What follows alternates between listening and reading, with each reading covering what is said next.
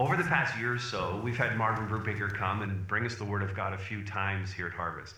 Now, I go back a long way with Marvin, more than 33 years now. He baptized me, was my pastor for several years, did premarital counseling for me and Cheryl, and I think he did a good job of it. He married us on a very cold winter day in December 1989. Now, without question, my pastoring and preaching have been strongly imprinted by his example. In addition to being a pastor at 2 local churches for 14 years, Marvin also served for 21 years as the president of Heritage College and Seminary down in Cambridge. He's currently the executive director of Mentorlink Canada. Marvin and his wife Kay have 3 adult sons, one of whom is our own Pastor Dan. Now, I know you'll be blessed by the word he brings, so welcome him now as he comes.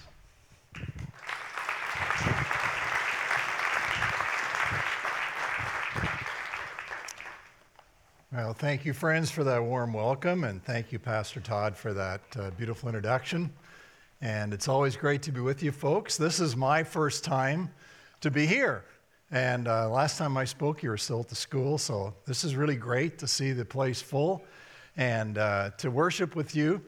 Now, I asked the congregation the other service, how many of you have found your pew now where you always want to sit? How many of you, or your chair, you know where I want to sit? Well, we kind of upset the apple cart today, I can see, by having an influx of the 9 o'clock people with the 11 o'clock people, right? So if you're uncomfortable because you're not in your normal chair, just relax. We'll get through it together, all right? We're okay. So what we're involved in, and this is the last in the series, Pastor Todd's going to be back next week, is, and I'm sure that's, praise God, right?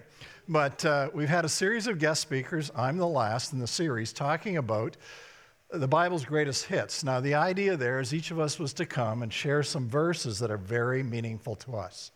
And so I have that wonderful privilege today of sharing 2 verses, primarily from 2 Timothy 2. If you have your Bibles, you want to turn there. We're going to get there eventually, but I just want to tell you some of my story so it makes sense why these verses are so precious to me. I had the privilege, wonderful privilege, of growing up in a Christian home that was a first-generation Christian home. My parents got saved just before they got married out of kind of a religion that talked about grace, but it was a lot more about rules. And so when they really understood the gospel, it just birthed in them such wonderful joy and peace and happiness. And so I had the privilege of growing up in that wonderful atmosphere, going to church a lot, you know, all the things that were involved in that, and hearing my parents talk about Jesus all the time. But it wasn't until I was almost 11 years old that I made it personal. You think of the thousands of times I'd heard the gospel and yet resisted, didn't know, wasn't sure. And so here I am, 2 days before my 11th birthday. My mom and I went to a Youth for Christ rally on a Saturday night in the little town of Clinton where we live. Now, probably you don't have any idea where Clinton is. It's near Goderich, up on Lake Huron. And so we went. There was a really cold winter night. We walked. Just talked to my mom about that the other day when I was visiting her. She's 93 now. But we went, and they had a preacher there that just like hellfire damnation, like, you know, you could smell hell. I mean, it was unbelievable. If you're not saved, that's where you're going. And something about that message, despite hearing the gospel many times, connected with me that night. And so when the invitation was given, I went forward and was one of only a few that went forward. And I can still remember the gentleman took me into a back room. It was in the Legion Hall. And we pushed aside the gambling stuff and beer bottles from the night before or whatever. And we knelt on the floor, and Frank Collar led me to Christ. And I was saved. And that started my whole journey with the Lord in a very official way. I am not sure where each of you are on the journey today. I have no idea. Some of you I have met, and I know that you're fully following Jesus.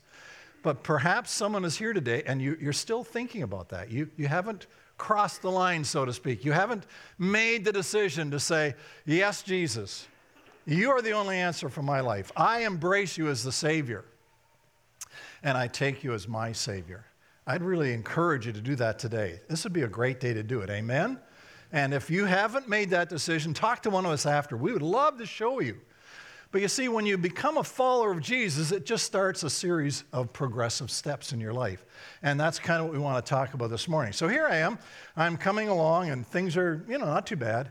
And then God stepped into our family life, and my dad had health problems, and we had to move from Clinton, this little town, to the big city of Galt, Ontario, which is now part of Cambridge. And that happened in I'd finished grade 9 in high school. So that was pretty tough. And then we went through a change in church to a different denomination, and that really shook me. And so in my discipleship journey, I had a few rough years there. It wasn't real great all the time. But one thing that saved my life, I'm talking more than just spiritual there, but really helped me through this difficult part of my journey, was this church we went to had something called Christian Service Brigade. I have no idea how many of you have ever known about that or been part of it. I had a man after the first service remind me that he had actually started a Christian Service Brigade in Montreal. We had a wonderful talk about it. But Christian Service Brigade was a men and boys ministry in local churches that was on the motif of cadets, Army cadets, and scouts. So it had an achievement program and lots of camping and stuff, but it had this motif. The whole leadership structure was like the Army. So the head of the ministry was a man, and he was the captain of the battalion, right? And he had lieutenants that helped him. And then the head boy, head young man, was a sergeant, and he had corporals and lance corporals, and you get the idea. Saved my life. I got involved in that, and I just loved the achievement program and started growing like crazy. And in my grade 12 year, became the sergeant of the battalion. So the captain and I were very close. We had lots of conversations about guys and how to... And one day he said to me, this is in my grade 12 year. Now remember, back in those days we had grade 13 too, so I was a year away from graduating. He said, Marv, I see in you spiritual growth. You're growing well. And I see in you leadership ability. Here's what I'd like you to do. Remember, this is 1966. Now, don't do the math. I'm 69, so just save that part, okay? I'm 69. But this is 1966. No one was talking about this. There's no literature written about it. But he basically challenged me to write a vision statement for my life. He said, take a piece of paper, spend some time reflecting before the Lord, and I want you to write in 1 or 2 sentences what you believe God wants to do with your life. Now, I thought that was going to be an easy assignment, and the reason why was my whole high school educational focus had been on math and science, so I could get a scholarship at the University of Waterloo. They were giving a full scholarships then, to get one of those so I could study math and computers and become a professor at University of Waterloo. That was my focus. I mean, I was so focused I didn't even date girls. I didn't have time for that. Sorry me, right? But that was the trajectory of my life. So when he gave me that assignment, I thought going home, that's not too tough. I know what it is. But I sat there and looked at that piece of paper, and here's what I realized.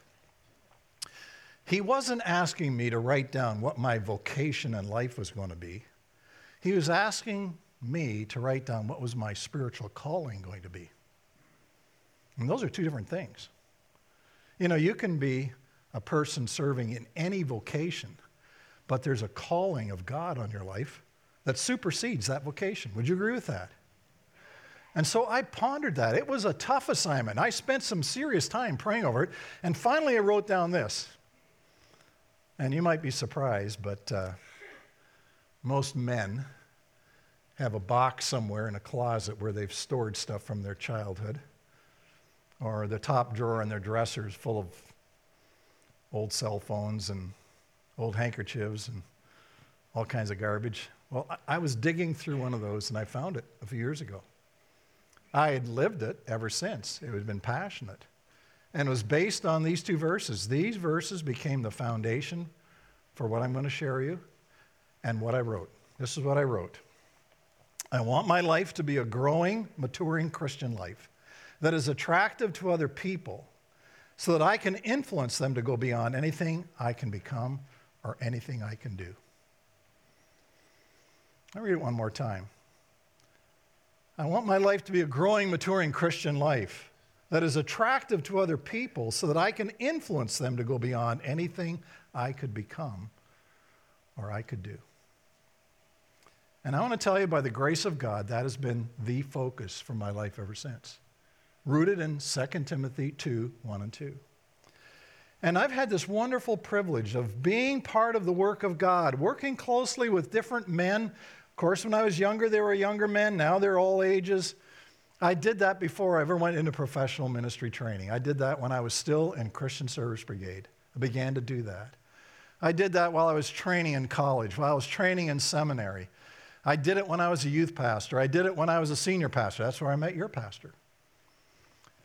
And then for many years at Heritage, finding younger men, consciously selecting some to invest my life in theirs and to see where God was going to lead that. A few years ago, I went through a major transition in my life to where I am now at Mentorlink, and while I was going through that transition, I decided I'd take a course in Christian coaching. So I took this course, it was an online course in Christian coaching. I passed, I've got the certificate, but one of the assignments, and it had a whole series of sub-assignments, was to get us to write a vision statement for our life, for whatever the rest of our life was. Now, of course, at that time, I was about 63. So and I thought, well, I know what that is, but I thought I'll go through the exercises and see. And this is what I wrote. I will fulfill the Great Commission by equipping and empowering next generation leaders, both locally and globally, through intentional coaching and mentoring relationships. So you can see this is kind of the bookends of my life. 17-year-old young man, 69 now. This idea, rooted in 2 Timothy 2, 1 and 2. So if you have your Bibles there, we're going to read these two verses, going to tell you a few things of background, and then we're going to dive in, and you've got some notes you can follow. I want you to read it out loud with me, okay? So you have your Bibles or you got your PDF, whatever you're reading on. Here we go, 2 Timothy 2, 1 and 2. You then, read out loud with me. You then, my child, be strengthened by the grace that is in Christ Jesus, and what you have heard from me in the presence of many witnesses, entrust to faithful men who will be able to teach others also. Wonderful verses. Now, you know the context. These verses are addressed to a young man by the name of Timothy. Probably at this time, he's in his 40s. And yet Paul calls him something. Do you see in the first verse there? What did Paul call him? Tell me. My son, my child. Now, I want to ask you a question. Did Paul give birth to Timothy? The answer is no. We know that for sure physically, right? That didn't happen. But we kind of know that, we're pretty sure we know that spiritually. Because later in the context of this passage, actually I think it was the first chapter, Paul talks about the fact that Timothy grew up in a home that had a Greek father, an unbelieving father, and a believing mother who was Jewish, and that his mother had a godly grandmother. Now, they're named. I don't know how you remember these names, but Timothy's grandmother's name was Lois, and Timothy's mother's name was Eunice. You're going to run out and call your kids those names, right? Lois and Eunice. And somewhere along the line, as far as we know, Timothy grew up in a town called Lystra. Now, in Paul's first missionary journey, when he had Barnabas with him, they stopped in this little group of cities, Lystra, Derbe, Iconium, and the Bible doesn't clearly say it, that he met Timothy there, okay? It doesn't say it, but we think maybe they must have met. Maybe that's where Timothy got saved, we're not sure. But what we do know is when Paul went on his second missionary journey and went back to all these towns, the Bible's very clear in Acts 16 that he met in Lystra, he met a young man by the name of Timothy. And Timothy had a reputation. He's not a troublemaker. He's not a lagger. The Bible says very clearly he had a reputation of being a godly young man that the saints knew the hand of God was on. And so as best as we know, that's where Paul invited Timothy to come and join his missionary team. And Paul and Timothy went on all kinds of journeys together. And later on, Paul asked Timothy to become the pastor of the church in Ephesus, one of the largest growing churches that Paul had spent 2 years helping establish. And so now in the last part of Paul's life, he's in jail. It looks like his ministry's over. He's writing to his son in the faith, his child. You get the picture? Didn't give birth to him physically. We're not even sure he gave birth to him spiritually. But he had nurtured his life like a mother to her child, like a father to his child. And just before we go on, I want to ask you this question. In your life, where you are, as a follower of Jesus, who are your spiritual children? Do you have any spiritual children? Now, you may not have led them to Christ, but you get engaged in their life. If I sat down beside you and said, could you list me 5 or 6 people that are your spiritual children, who would you write down? Now, if you're parents and you have children, I hope those are on the list. But I hope there's more than that. And attendant to that question is, like, who is growing in their faith because you're nurturing them? Who is growing up into Christ likeness because you're engaged in their life? That's the fundamental idea of 2 Timothy 2, 1 and 2. So with that background in mind, we want to take a closer look at what Paul said to Timothy. And so you see that right in the first verse. You then, my child, be strengthened in the grace that is in Christ Jesus. Now, remember, this is being written much later in Timothy's life, and what is Paul saying to him? What did Paul just say there? Really what he said was, continue growing stronger. Don't give up. Don't get off into no man's land or into marking time. Keep growing. Continue growing. It was an active, ongoing command that Paul, I find that very interesting. I thank God for people that have told me that later in life too. Come on, Marv, get with it. Don't give up. Keep on. You see, what this gives every one of us hope. This business of becoming a follower of Jesus doesn't happen in one big giant step, amen? It keep on keeping on, little by little, growing. It takes time. It's a process. But it's fulfilling what Jesus told us the last thing before he headed back to heaven. As you go through life, make disciples from all nations. And then he said, here's how you know you've made a disciple. They get baptized. They go public, right? I'm a Christ follower. I want everybody to know it. Baptize them in the name of the Father, the Son, and the Holy Spirit. And then what he said was, and then spend the rest of your life teaching them to become obedient. So this business of discipleship is a lot like growing physically, but it's a spiritual side. You know that if you're going to grow stronger physically, you have to embrace 3 things. You have to embrace the right food, the right diet, right? The right amount of rest, and exercise. How many knew that, right? You all knew that, right?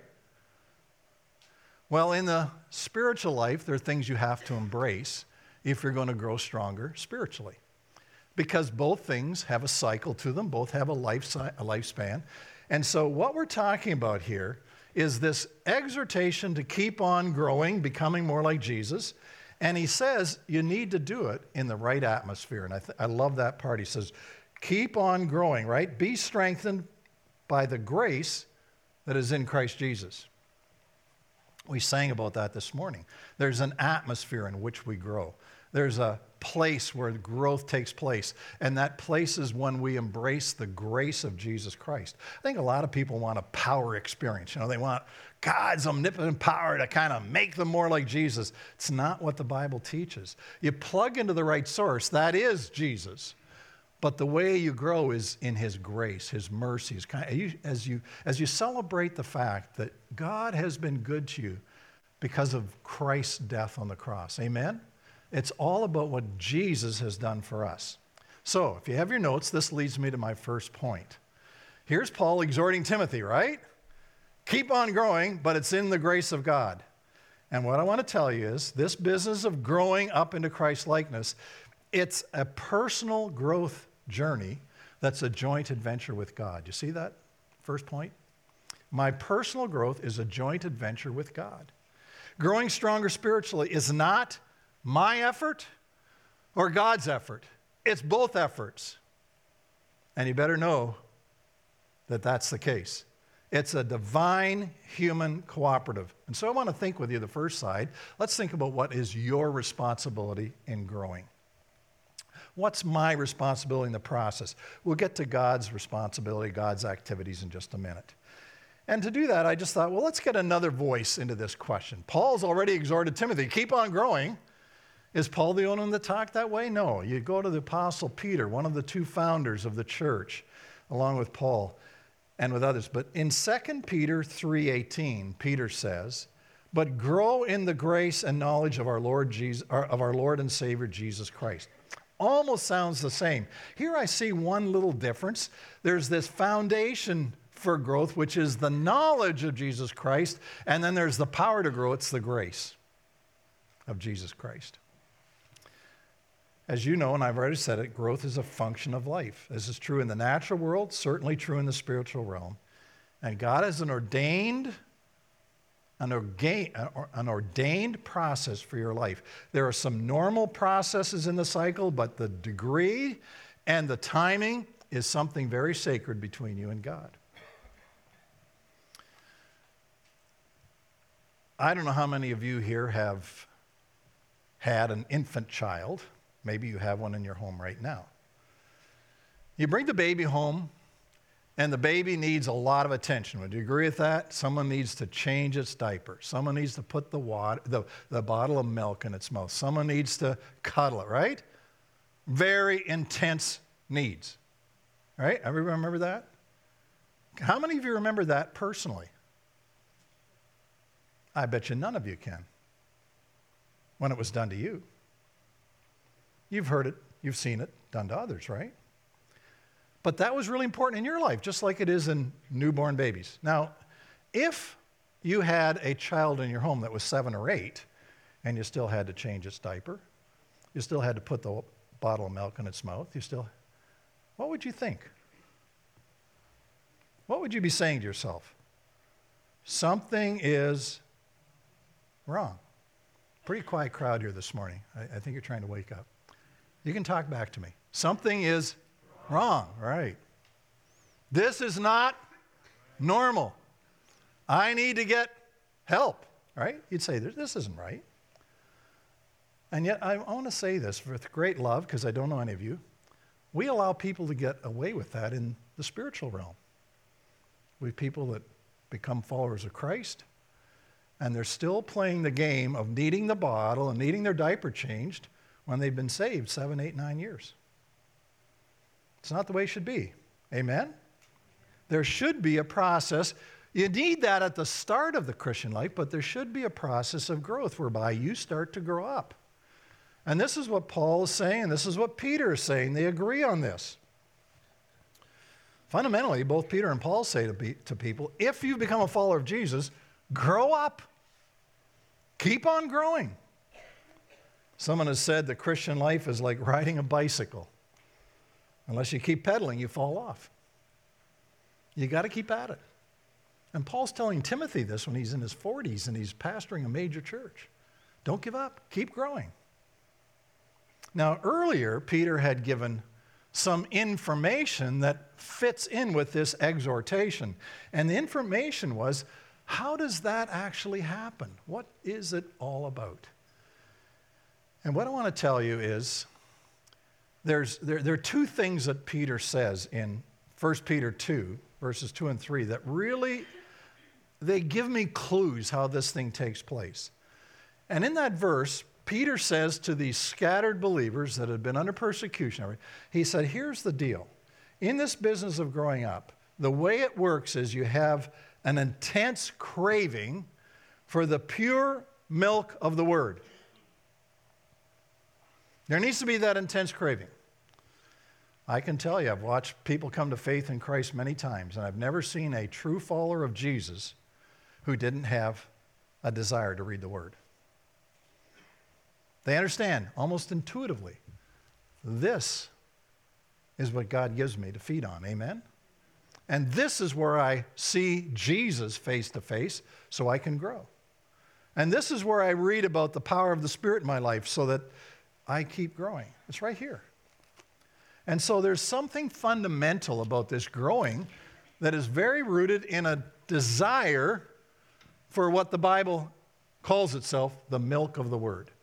Now, I know some Christians think, well, there's milk and meat, and, milk is for baby Christians and meat is for those that really into the deep things, like how many how many horns does the demon have in Revelation? Like, no, no, no. Milk and meat are both good for Christians. I still like milk. And I'm a pretty grown-up adult, right? You need this desire. And he gives us 2 clues. One is, he said, just like a newborn babe craves, you do. You desire it. So there's something here that Peter says. When a person comes to faith in Christ, there's an inborn desire to get to know Jesus better. Amen? And the way you do that is in the Word. So there's this birth desire. But sometimes when people get into the faith, or babies, they have this desire, but they don't know how to connect to the milk. Would you agree with that? When a mother has a new baby, the baby has to be taught how to breastfeed, right? They don't automatically just latch on and feed. Some a little nurturing, a little help.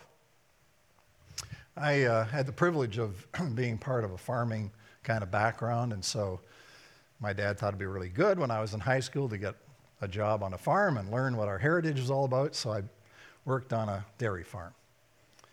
I don't know how well you know Ontario, but it was on the outside of the big town of Heidelberg, Ontario, which is just north of Waterloo. So I went and I worked on that dairy farm. Now, that dairy farm produced milk to sell to dairies. So when a baby calf was born, we never let the calf suck on its mother. As soon as the baby calf was born, we put it in a separate pen. But it needed food. So what we do is milk the cow, this newly fresh cow, put the milk in a pail, and then we take it into the pen where the little baby calf was, and we'd teach it how to drink milk. Now, I can tell you, when we took that pail in there, into the pen, and if you sat that pail down in front of that calf, it would stand there and do nothing about it. In fact, it probably would kick it over because they were kind of frisky and running around. And it needed the milk, didn't know how to get it. Do you get the idea? So probably some of the old farmers know exactly what I'm going to say. We had to teach it how to drink the milk. So this is how we did it. We'd get that calf, straddle its neck, its head would be out here, and we'd stick our fingers in its mouth because they have a natural sucking function. And that thing would start sucking on your fingers and smacking around. And we'd have the pail of milk right here. And then what we'd do, we got good suction going. We'd just take our head and we'd shove that calf's head right down in the pail of milk. And of course, the calf was totally startled, right? Like, what's that all about? It'd jerk its head up and it'd snort. But then something kicked in. It would go like, there was something good about that. But didn't know where it was, so we'd get sucking going in, shove its head down the pail. And this time, it might not quite get as excited about getting rid of it. It sometimes took 2 or 3 times. And then all you had to do is set the pail down there, and it sucked. It drank the milk. Some Christians are like that, right? Some believers, new believers, those of you who are working with believers, you know that the Bible is absolutely critical to growth, and God has put a desire in there for that, but you got to connect the desire to the food, right? And some of you need to become that person. You need to come alongside and help that natural inclination, that intense desire to actually develop an acquired taste. Because that's what Peter says in that passage. Get a taste so that you've tasted the Lord is good. I wonder how many of you right now are feeding on your word, the word of God, in such a way that you could say, we sang it this morning, but is it really true? It is good. This is good food. This is what I need to grow. There's that native, inborn desire connected to the real stuff, and God is growing you. That's what it's all about. Another picture in the Bible that talks about this is the whole seed and the soil motif, and Jesus talked about that in Luke chapter 8. And so this is our part. Remember, we're talking about the human part. One of the human parts of growing is having your heart soil in good shape so that when the seed is dropped on it, it can produce fruit, right? And so that's why the Bible talks about don't let your heart get hard, because then when the seed falls, birds steal it away. Don't let your heart be shallow. In other words, there's a lot of rocks you've never dug up. There's things you've never dealt with in your life. And so the seed falls and very quickly it withers because it has no root. And don't let your heart be filled with all kinds of weeds and thorns, which God calls the cares of this world and the deceitfulness of riches. You got to prepare your heart. The soil has to be ready. So when the seed of God's word comes, it can actually do what God intended. And that is to grow, produce growth in your life. I love what Dr. Andrew Bonner says. And this is what he says about how you know if a Christian is a growing Christian.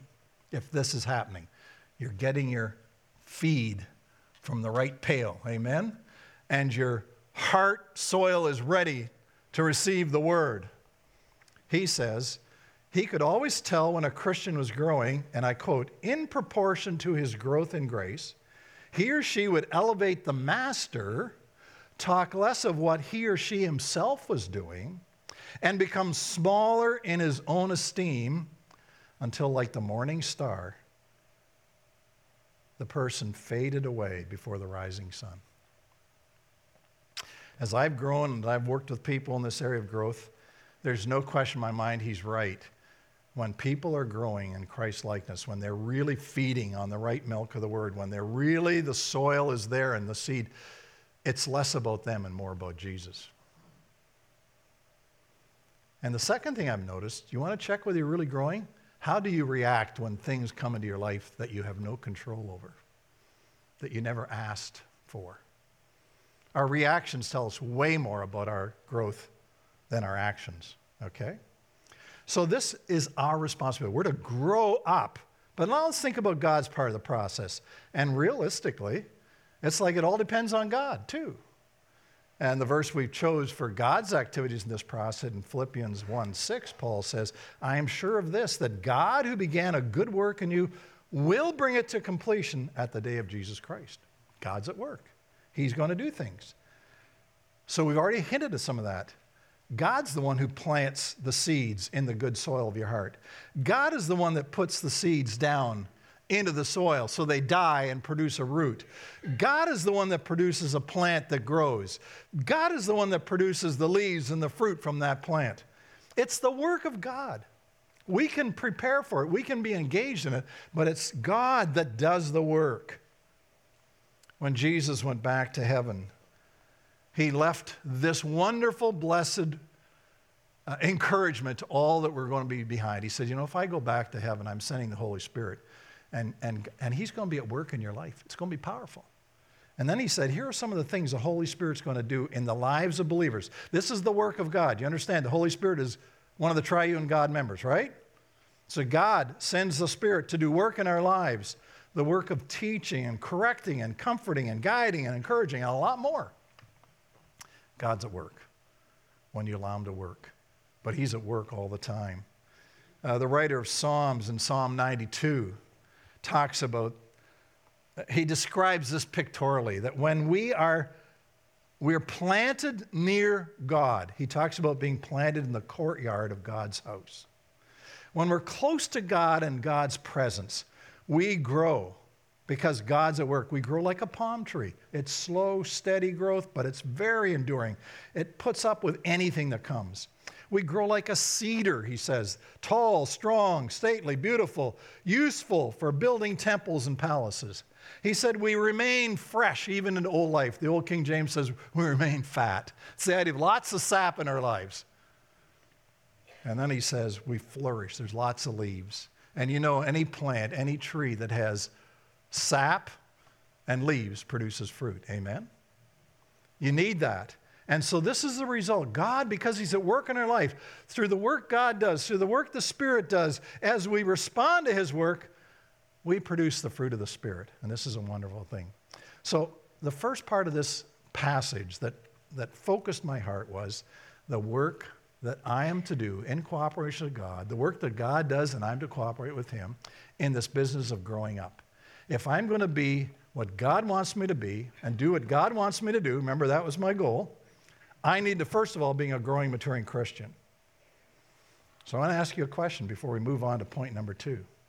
Where are you planted? Are you close to Jesus this morning? Where's your life planted? What soil are you drawing sustenance from? What's the soil of your heart like right now? Allow God to do that deep work in your life. And Paul then moves from this personal need to be a growing, maturing person to my responsibility to reproduce that in the lives of others.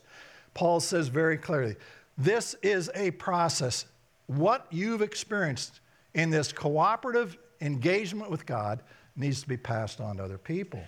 And he talks about this as making disciples. And I see three major steps. The first step is, I must embrace what was committed to me. That's what he says in the text. And what you have heard from me in the presence of many witnesses. What I invested in you, Paul says to Timothy, you must invest in others. What was Paul talking about? Well, I think you see it back there in 2 Timothy 1:14. Paul says to Timothy, guard the good deposit that I entrusted, I put into your life. Guard it. Don't treat it lightly. It's a precious thing I've invested in your life. Guard it. And I think there are two major parts of that. There was the body of truth, the gospel, the doctrine that God has. Paul invested that in Timothy's life. He taught him the gospel. He modeled the gospel. He said, you do that with the help of the Holy Spirit. I think in another passage we see it's not only this body of truth, but it's a godly lifestyle. It's the combination. What Paul invested in Timothy was not just information, not just more knowledge about Jesus, not just the basic doctrines, but was a way of life. In Philippians 4:9, Paul says to Timothy, what you've learned, received, we already talked about this too, heard and seen in me, do, and the God of peace will be with you. In 2 Timothy 3:10, Paul says to Timothy, this is just the next chapter from where we are, Paul says to Timothy, you have followed my teaching, my conduct, my aim in life, my patience, my love, my steadfastness, my persecutions, my sufferings. I mean, there's Timothy. He saw all that in Paul's life. He said, and you have followed all this, Paul says to Timothy. Keep it up, Timothy. Don't stop. And he actually talks about, you saw what happened to me in Lystra, where they threw me on the garbage dump and left me for dead because they stoned me. You saw that, Timothy. And what things God allowed to happen in my life. Timothy, you saw that. So here's what I'm saying. As a growing, maturing Christian, you need to take what's been given to you and call it precious in your life, both what you've learned and what you've seen in other people that are mature. You follow me? Guard that. Their very life example helps you as a growing, maturing Christian. And then you need to pass it on. And that's the second point. Don't treat lightly what I've invested in you, Paul says to Timothy. And then he says, and by the way, invest it intentionally in some reliable people. Intentional investment. The idea here, it's very interesting, and this I think every believer needs to be involved in this to some degree. You need to be intentionally passing on what God's placed in your life. But I think to the church leaders, there's a very strong message here. And when I say church leaders, I'm not talking, friends, about the paid professional leaders, although they're involved. I'm talking about anybody who has a role of leadership in this church. Small group leader, ministry director. If you're engaged in ministry leadership, listen carefully.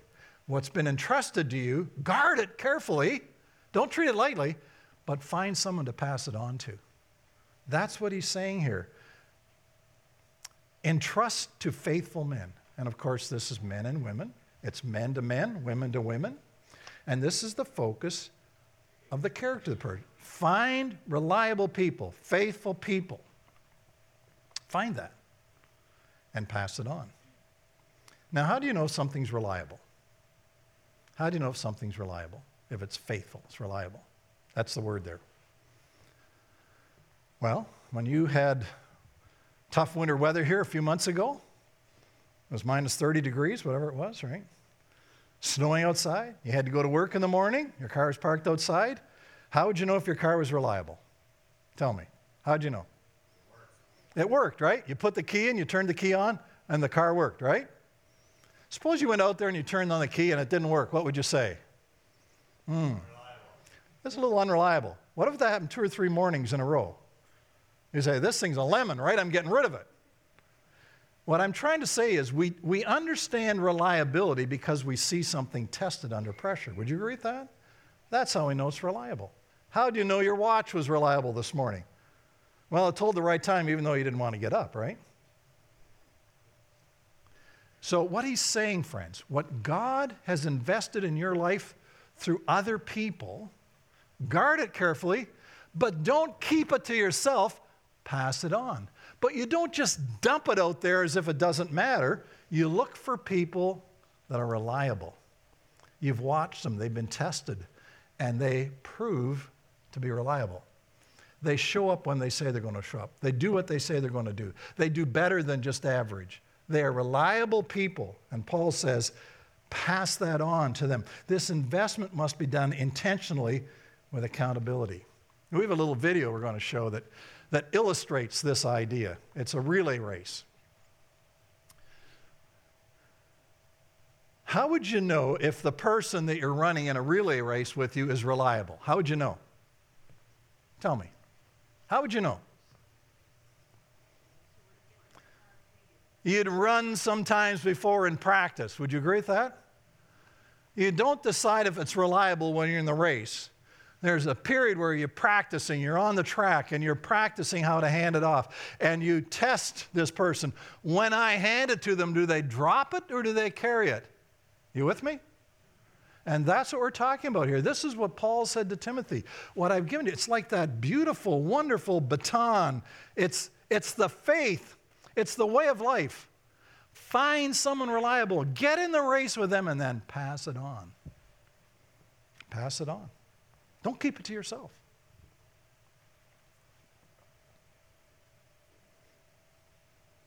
I've had wonderful people that did that in my life all the way along.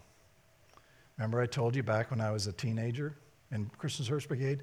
That captain invested in my life. I will always be grateful for his investment.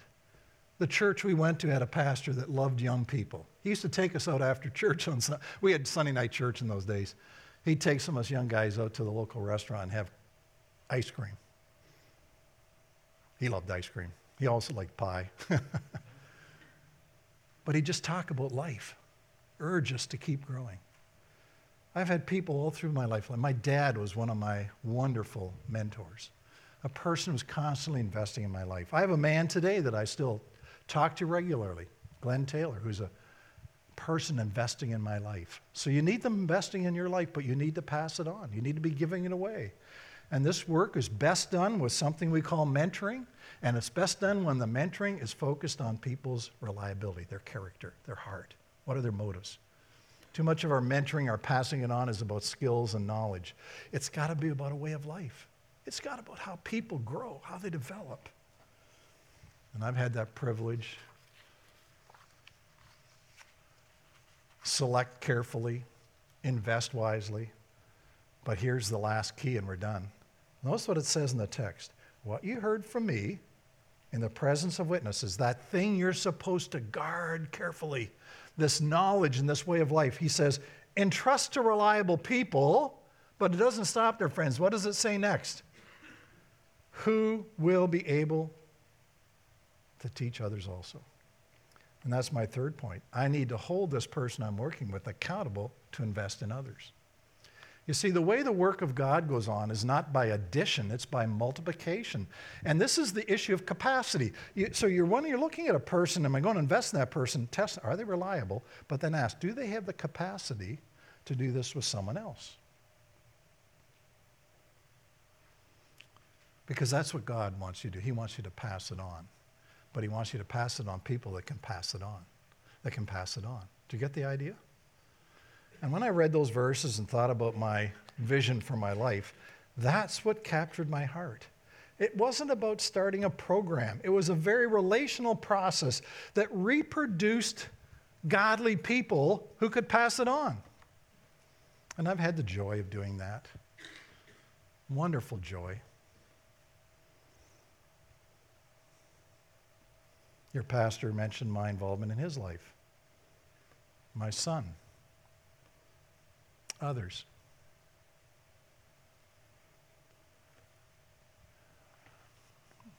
Here's a word of application. Christianity is one generation from extinction unless we are committed to this process. How many of you really want the work of God through Harvest Bible Chapel to go on for generations till Jesus comes back? How many would say, that's my desire? That's why I'm giving my money on Sundays. That's why I'm here serving. That's right? This isn't a short-term thing. This is a long-term thing. I'll tell you, it won't happen unless you do this process, where you guard what's been given to you, you select carefully, and you invest it in people who have the capacity to pass it on to others, including your own children, your grandchildren, others that are in this church.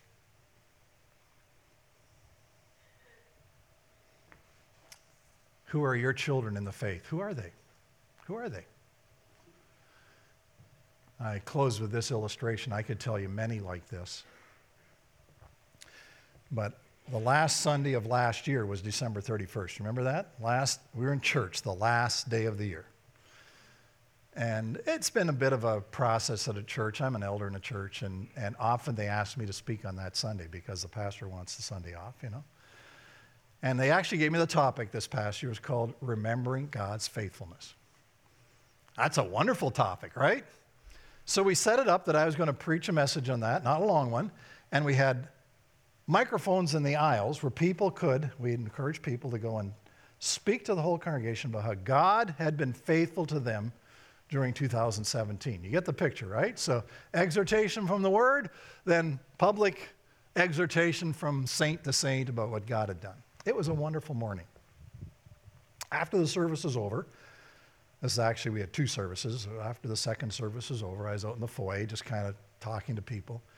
And this gentleman came up. Now, I'd call him a young man, just like I call your pastor a young man, but they aren't quite as young as they were once upon a time. But this young man came up to me and he said, I almost got up and said something at the microphone, but I just didn't want to embarrass you.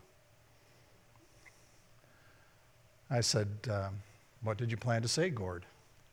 He said, I wanted to tell the congregation that this past week I celebrated my 40th spiritual birthday.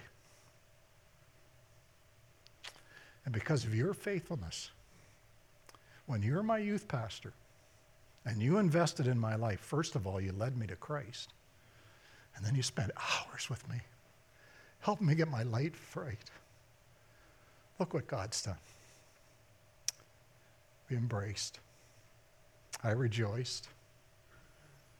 You see, Gord came from a totally non-Christian family. His mother was an atheist till she died. I visited her in the hospital when she died. Angry at God. Dad couldn't care less about spiritual things. And one of his friends asked Gord to come to a youth group meeting. And he came one time and he told me at the end of that youth group, I don't believe a word you said. You know what I said to him? God loves people like you. And he kept coming back, and about the third or fourth week, he said, I'm ready. Walked through the plan of salvation, led him to Christ. We began to work with that young man. God took him to Bible college. He became a youth pastor in two different churches. Then God called him and his wife. I was involved in their marriage too. And 3 kids, took him to Poland to be missionaries. For 10, 15 years till God asked them to come back and do stuff in North America. Do you understand why those verses mean so much in my life? It's because it brings the greatest joy to every believer to be involved in that process. You want your Christian life to have meaning and purpose? Get engaged in this. Be a growing, maturing Christian. Get engaged with God in your own personal growth. Remember, there's people around helping you. They're helping you keep that thirst tuned up. But then start thinking, how can I give what God's given to me to others? Who are the kind of people that are reliable and they have the capacity to do it someone else, so that this message, this way of life keeps going from generation to generation. Greatest joy. Wonderful privilege. And I'll pray that you have it. And so that leads me to my last question. Did you see it on the paper there? What does it say? Who are you investing in? So this process continues at Harvest Bible Chapel. Who is it? May God speak to your heart. Let's pray. Father, thank you for the work you did in my life years and years ago. And you know I've been trying to be faithful to this. And there have been times it's been better and times it's worse. But I do thank you, Lord, that you've kept me focused on this. I pray that somehow this testimony of my life and this passage of Scripture and other Scriptures would speak deeply into the life of every person here to some degree. Some need to come to the place where they become Christ followers. May they do it today. Some in their early stage of following need somebody to come alongside and help them learn how to feed on the Word and begin to grow in their discipleship. That's something every person in this congregation can be part of. And some who get into leadership roles need to be thinking about how they're going to carry on this ministry generationally. Fundamentally, we need to answer the question, in whom are we engaging in this work of God? Thank you for speaking to us this morning. And whatever happens out of this message, we give you the glory and the praise. For it's in your name we pray. Amen.